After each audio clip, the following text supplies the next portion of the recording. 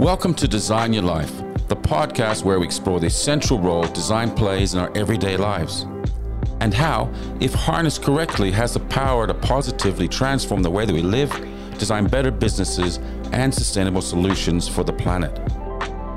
We speak to creative entrepreneurs around the world about how they inspire their ideas to life and how they make it all work and the role design plays in their lives. I'm your host, founder of Frost Collective and author of Design Your Life, Vince Frost. At Frost Collective, we are dedicated to designing a better world. Our specialist teams work across branding, strategy, place visioning, and wayfinding, solving problems with empathy and creativity to design experiences that benefit people, business, and the planet. And as a proud certified B Corp, we meet the highest environmental and social standards by balancing profit with our purpose, to design a better world. To find out more, head to frostcollective.com.au. Welcome to our Designing for Impact series in collaboration with D&AD, where we catch up with the winners of this year's D&AD Impact Awards. Today I catch up with Marika Spain, Associate Creative Director at Leo Burnett in Sydney, to discuss the award-winning Suncorp One House project, one of Australia's most natural, disaster-resilient homes.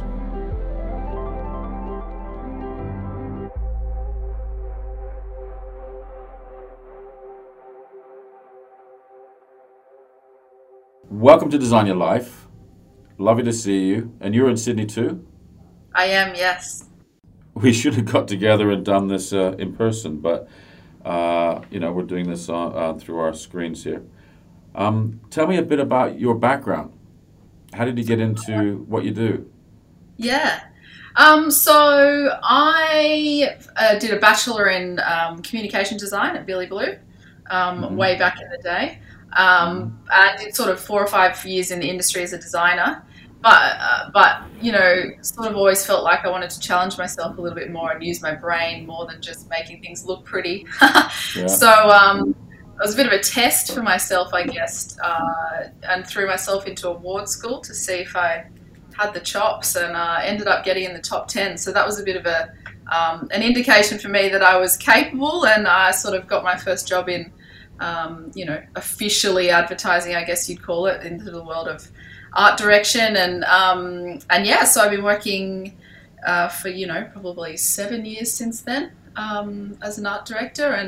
And One House has sort of been my/our baby for the last probably, 3 years almost. It was about 18 months in the making. So it's definitely a bit of a pinnacle in my career so far to have an idea that's sort of resonating that well. When you were saying about obviously design can do more, or creativity can do more than, I guess, its commercial aspect. How did that come about? What brought that on, or is that something you always felt growing up? I think it's something that's developed for me increasingly over the years, and that's just a natural thing, I guess, that comes about after life experience, but also career experience. I think, I've basically grown to a position that genuinely believes that design and creative thinking has the potential to change the world, change the way we live. It has such an amazing impact on many industries, and just that mindset, applied to any brief, any problem, I think is going to have amazing impact. So, they say, what is it? Good design goes unnoticed, but I think, that's just, there's so much more to it when you apply lateral thinking as well as beautiful design. Well, I share the same view. I mean, we've been going for about almost 30 years now, which is insane. And we're passionate. Our kind of positioning is around designing a better world.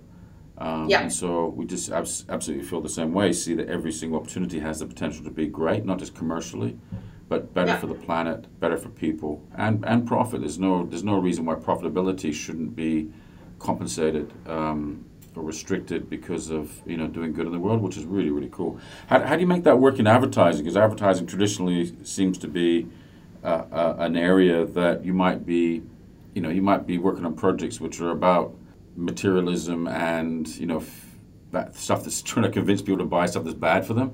Are you able to say no to other projects in that way? Yeah. Oh, look, saying no is absolutely an option. I personally haven't got. Well, maybe that's just me personally. I believe that, and I have worked with other people who have, morally objected to a brief and chosen to stand down. I haven't got to a position like that just yet, luckily, I guess. I think if I was to get to that point, depending on the ask, I guess, you're always just trying to boil it down to, a human insight that's relatable, depending on your target audience, and trying to come at it from that way rather than, force lies down someone's throat. That's definitely not what I see advertising as. So, yeah, I think there's different ways of tackling a brief. It's probably a pretty broad answer, but yeah. Yeah. No, I guess I was wondering, how did this come about, this project as well? Was it something that you initiated, or was it something that came into the company? Yeah, absolutely. So it's a bit of a story, actually, but very proud to say it absolutely was our idea from the agency, not the other way around. But it was at the crux. Essentially, each year, Suncorp comes out with a campaign and a brief to us for storm season up in Queensland. They're based in Queensland, and effectively, there are far too many insurance claims that come in each year from people being ill prepared for the storm season. It might be trampolines or backyard furniture going through the window when they just haven't tied it down or something like that. So all they want to do is get out there with a message to say that, you can prevent these unnecessary claims and save both you and us as a company money by preparing better. So that's where the first sort of thought came from, because Queenslanders have this she'll be right type attitude. Yep. They think they've been through so many of these disasters that they'll get through the next one. But we essentially went to them and said that climate change is making these disasters increasingly worse, increasingly more frequent, and there probably will come a stage where you won't be right and you do need to prepare better. So we actually ended up going out with a campaign that was a little bit shorter of a lead time for that first year, because when we presented, the name was different back then, but the idea of sort of putting a home through a simulated cyclone was where it originally started. There's a cyclone simulator in South Carolina, the only one in the world. And we wanted to put someone's home through it and show them what would really happen.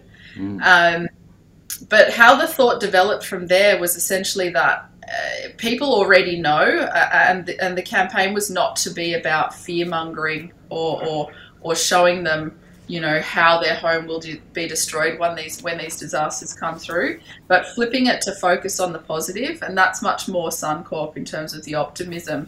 So it started to form a thought where it was about a resilient home that we would sort of put through these simulations of flood and cyclone. And at that stage, it didn't actually involve fire, but because the project lead time was so long, we got hit by COVID, so couldn't go to South Carolina. Budgets were cut significantly, and you can imagine such a huge thought was way bigger in terms of the treatment originally. So we actually spent 6 to 8 months evolving the treatment, evolving the thinking, to get it to a point that was digestible for Suncorp and going to be made possible. They really loved the idea and wanted to do it, but obviously there are a few barriers. And what that meant is by the time we got to that stage, we got hit by the Black Summer bushfires. So, it was almost a no-brainer that we needed to evolve the idea to include fire as well. And then it just became such a such a huge thought, particularly timely for Australia, around preparing Australians with learnings from this one house that they could apply to their own homes. Not just rebuilds, but dissectable individual learnings that are relevant to their location, be it flood, cyclone or bushfire, so that they can better withstand them. Wow. So that was kind of how it evolved over the, I think, 18 months in the making. Mm-hmm.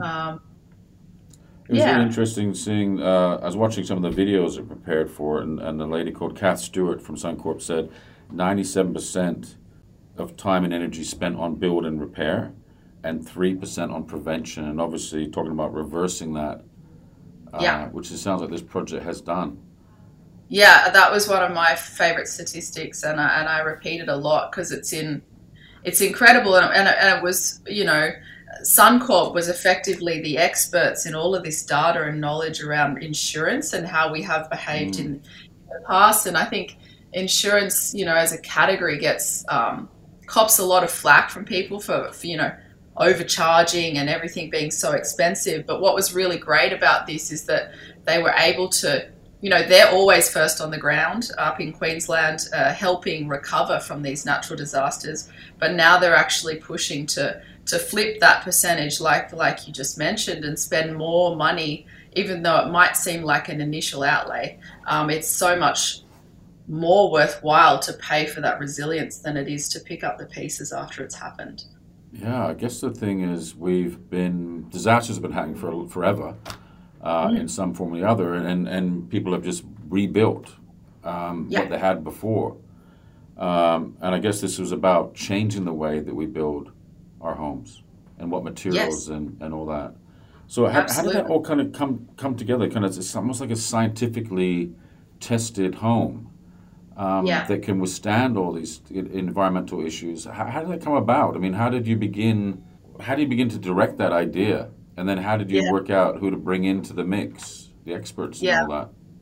Well, it's huge, like you say. And I touched on Suncorp being the experts in insurance, but what we were very quick to, admit is that we needed experts in all of these fields. So it's not just about doing it, as an agency. And part of our thinking and strategy was also that building codes are not up to scratch. These disasters are getting much more severe and frequent, but majority of homes are absolutely not built to withstand it. So we wanted to push, for change, to increase those standards so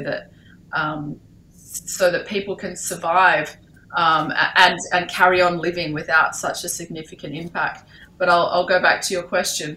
We, First Port of Call was a production partner to start liaising with all of the people that we were going to require for something this big. To be honest, it was, again, a no-brainer to start discussions with the Glue Society, because they are such an amazing group of people and have that sort of ability to work in what I'll say is not necessarily fully conventional advertising, if you will. They sort of do different stuff. So we had a meeting with JK, very early on in our thinking, and worked together with him in forming a treatment through those sort of that 6-month early stage that I mentioned around making the project work in the landscape of COVID and budgets and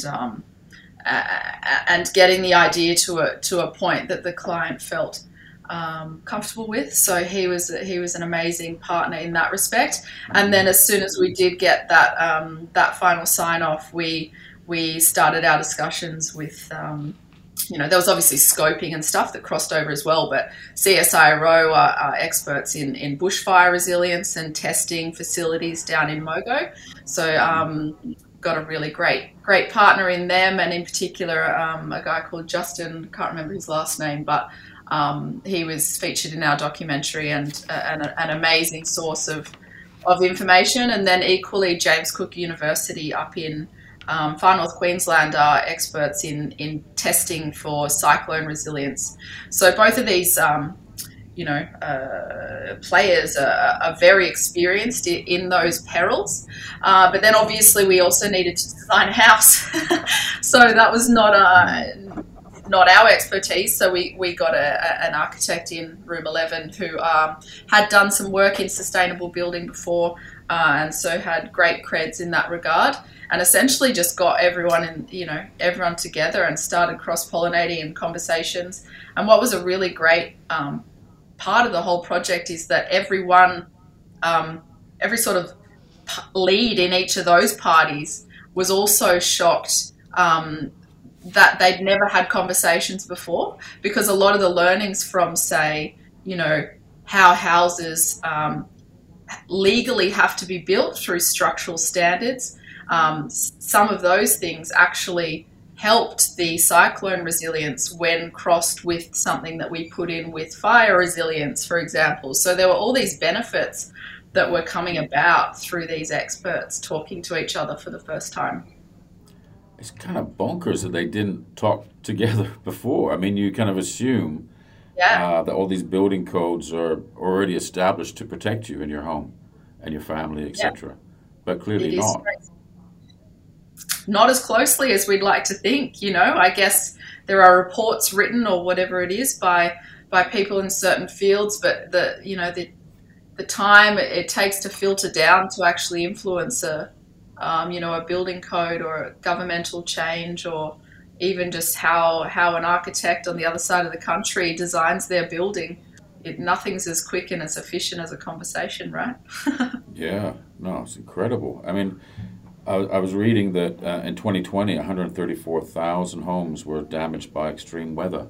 I don't know if that's just for Queensland. It might be. But that's a staggering number. And obviously since then, we've had the fires and the floods as well. And it continues. And it must be massive amount of people that have been affected detrimentally with this. I mean, it affects everything. It affects a home. A home is such a precious thing for individuals. If you're lucky enough to have a home, to see the devastation on the news and to see the pain and the terrible experiences people have been going through is horrific. It affects your family. It's all your belongings. It's your own resilience and your pets, etc. Everything can be lost in a kind of in a very quick moment. Definitely, and that formed a huge part of how we sort of brought the campaign to life. And I think this is one of the quotes from the guys at Room 11. Anyone can build a concrete bunker that is resilient, but no one wants to live in one of those. Yeah. So, although I quite like concrete, personally. Well, I think we did use some concrete or fibre cement sheeting in the design, but it was as much about building resilience, during these events, as it was maintaining the Australian way of life. Like, after a bushfire rips through, you're cut off from town water, and you can't actually stay in the home even if the structure did survive. So it was about, the emotional resilience. It's the time after the disaster, so that you're able to actually not be displaced from your house for months or years on ends, but while you recover. So, and also, the home itself was based. We called it the Queenslander 2.0. It's based on a Queenslander. In how it was designed with that multi-story. Design with the wraparound balcony and all of the sort of, things that people love about Queensland and Queensland life, so that you can still enjoy the good parts as well as getting through the bad. Yeah, it's interesting that I saw the demonstration on the video, just in terms of like putting fire, rain, shooting things into the screens. It's just phenomenal how strong that house was. And the feedback on the people that your team was showing it to was very positive in terms of its aesthetic as well. Obviously much more modern than the traditional Queenslander, but not as attractive to fire as they are. But it's interesting that like just looking at different materials like water resistant materials, fiber cement for interior walls, freestanding appliances, raised power points, etc. All that's kind of quite simple thinking, really, isn't it? But it just makes it like it just prepares it for the worst case scenario, which is, I guess, going to happen at some time. Yeah, absolutely. And that was, like I mentioned before, a lot of the knowledge in this structure is actually already known. Yeah. What we wanted to do is make it more accessible to mainstream Australia and Queensland to make sure that,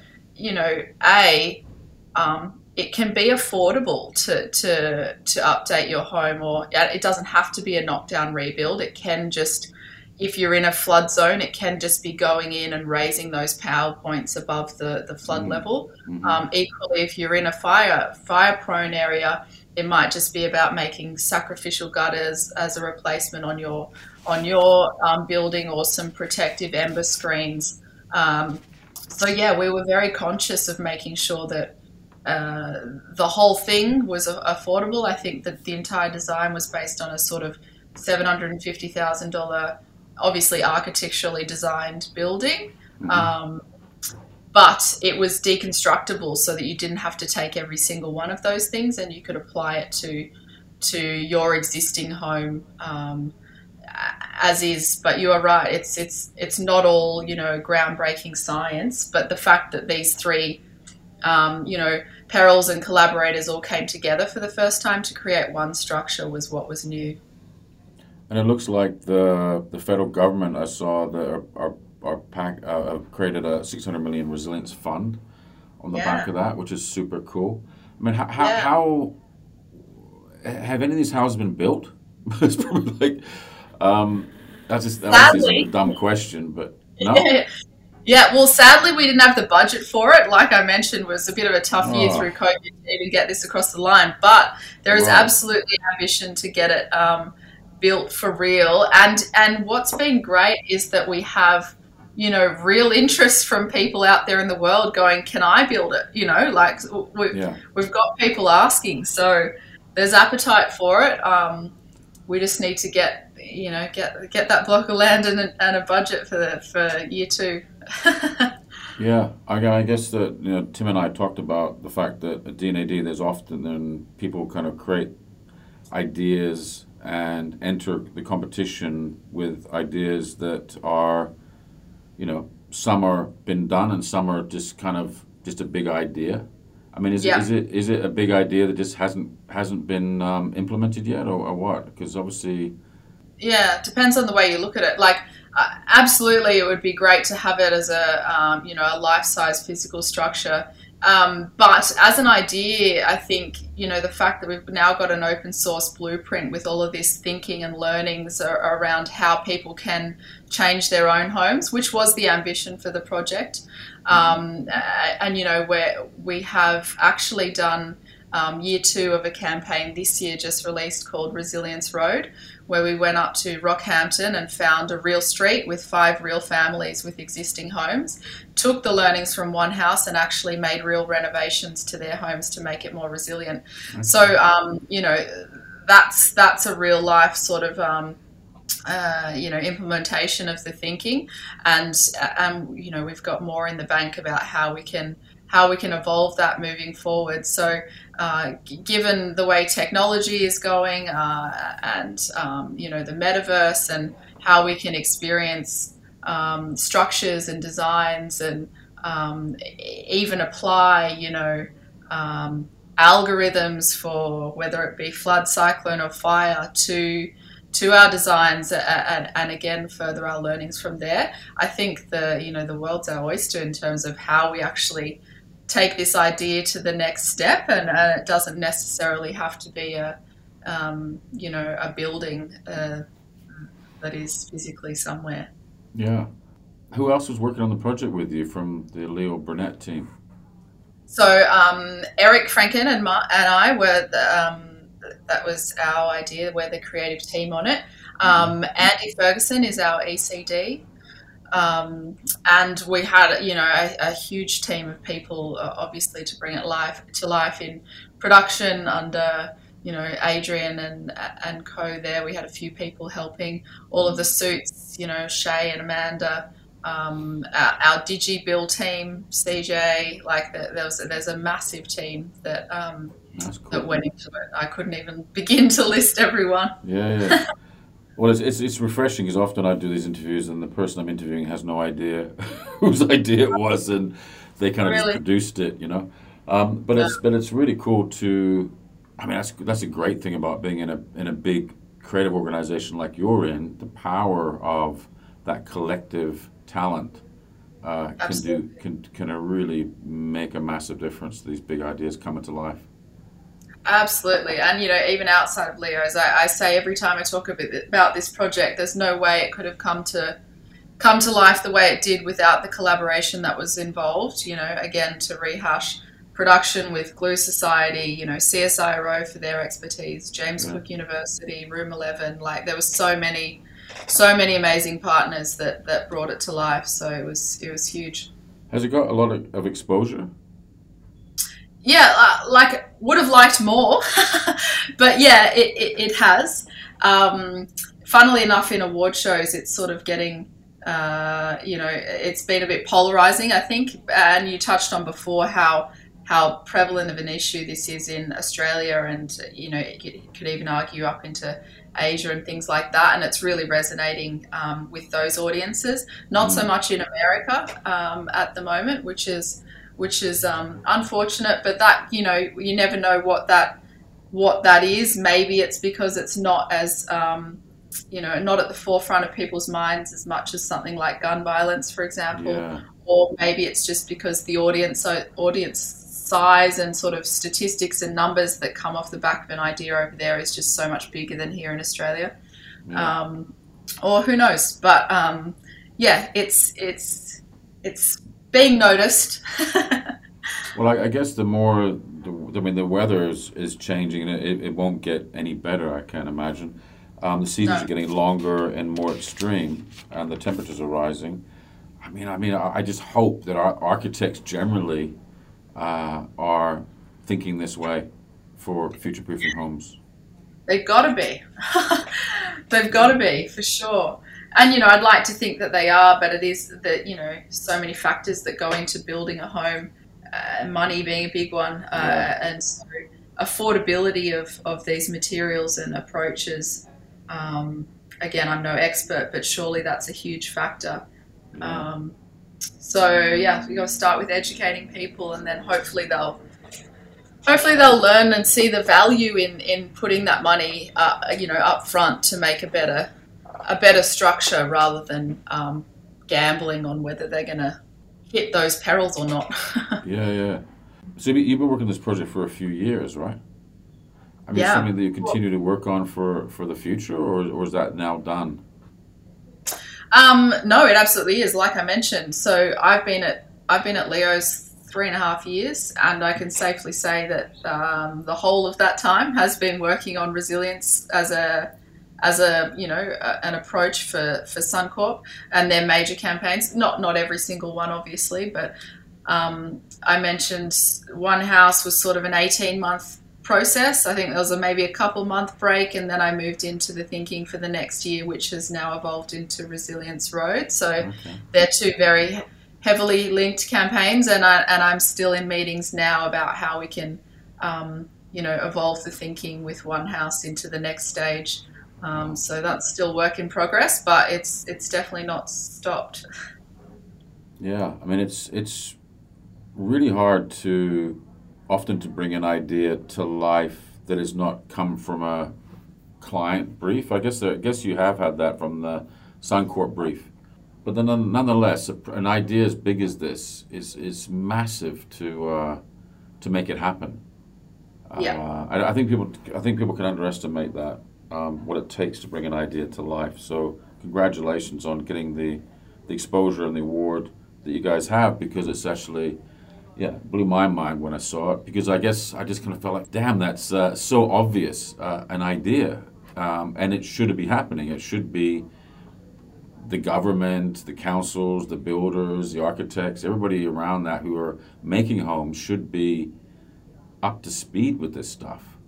Making it and better. yeah, like it's incredible that they're not necessarily or not collectively coming together, as you said earlier on. The collective kind of combination of all those minds and expertise to create something that is going to basically save lives and keep you in a home. One of the on the video, someone said the definition of resilience is a home to live in after a fire. I thought it was a lovely statement, because obviously people who have had their homes lost or through floods, etc., have lost that home for a very, very long time. Yeah, and it's the displacement like that is actually, one of the most emotionally hard-hitting things to deal with. Families are recovering for months and years on end afterwards just to pick up the pieces. So, having a refuge and somewhere to stay immediately after the disaster has passed through and get back to normal life as quickly as possible is invaluable. Yeah. How has this changed you in any way about how you approach things? It's funny you ask. That hasn't come up in the story so far, but I actually lost a family holiday home down on the south coast in the Black Summer bushfires. So I was very much experiencing on a personal level the devastation that, and the need of this project that I was, neck deep in at the time. So there was a lot of crossover in how I was tackling the brief, and speaking to people and friends and family that I was going through it with at the time, and I think I even presented some of the design structure things that we were at that point in the project to my family and friends who were looking at how to rebuild our property down there. So. I was living it every step of the way. I mean, it was a horrific time, wasn't it? I mean, I just even living in Sydney, those days it was just black, and hearing the kind of people being cut off and losing their homes and stuff. It's just, even now when you go down there, down south, etc., you just see the burnt trees, trying to come back, etc. It's like it's quite incredible. Nature's incredible how it does that in the first place, but how it repairs itself over time too. It's like it wasn't long before all those kind of green shoots are coming up on blackened trees and starting to kind of grow again, which is incredible. But obviously a house doesn't grow again, and a big question mark is around: do you rebuild? What do you do? Well, a lot of people don't, or can't afford to.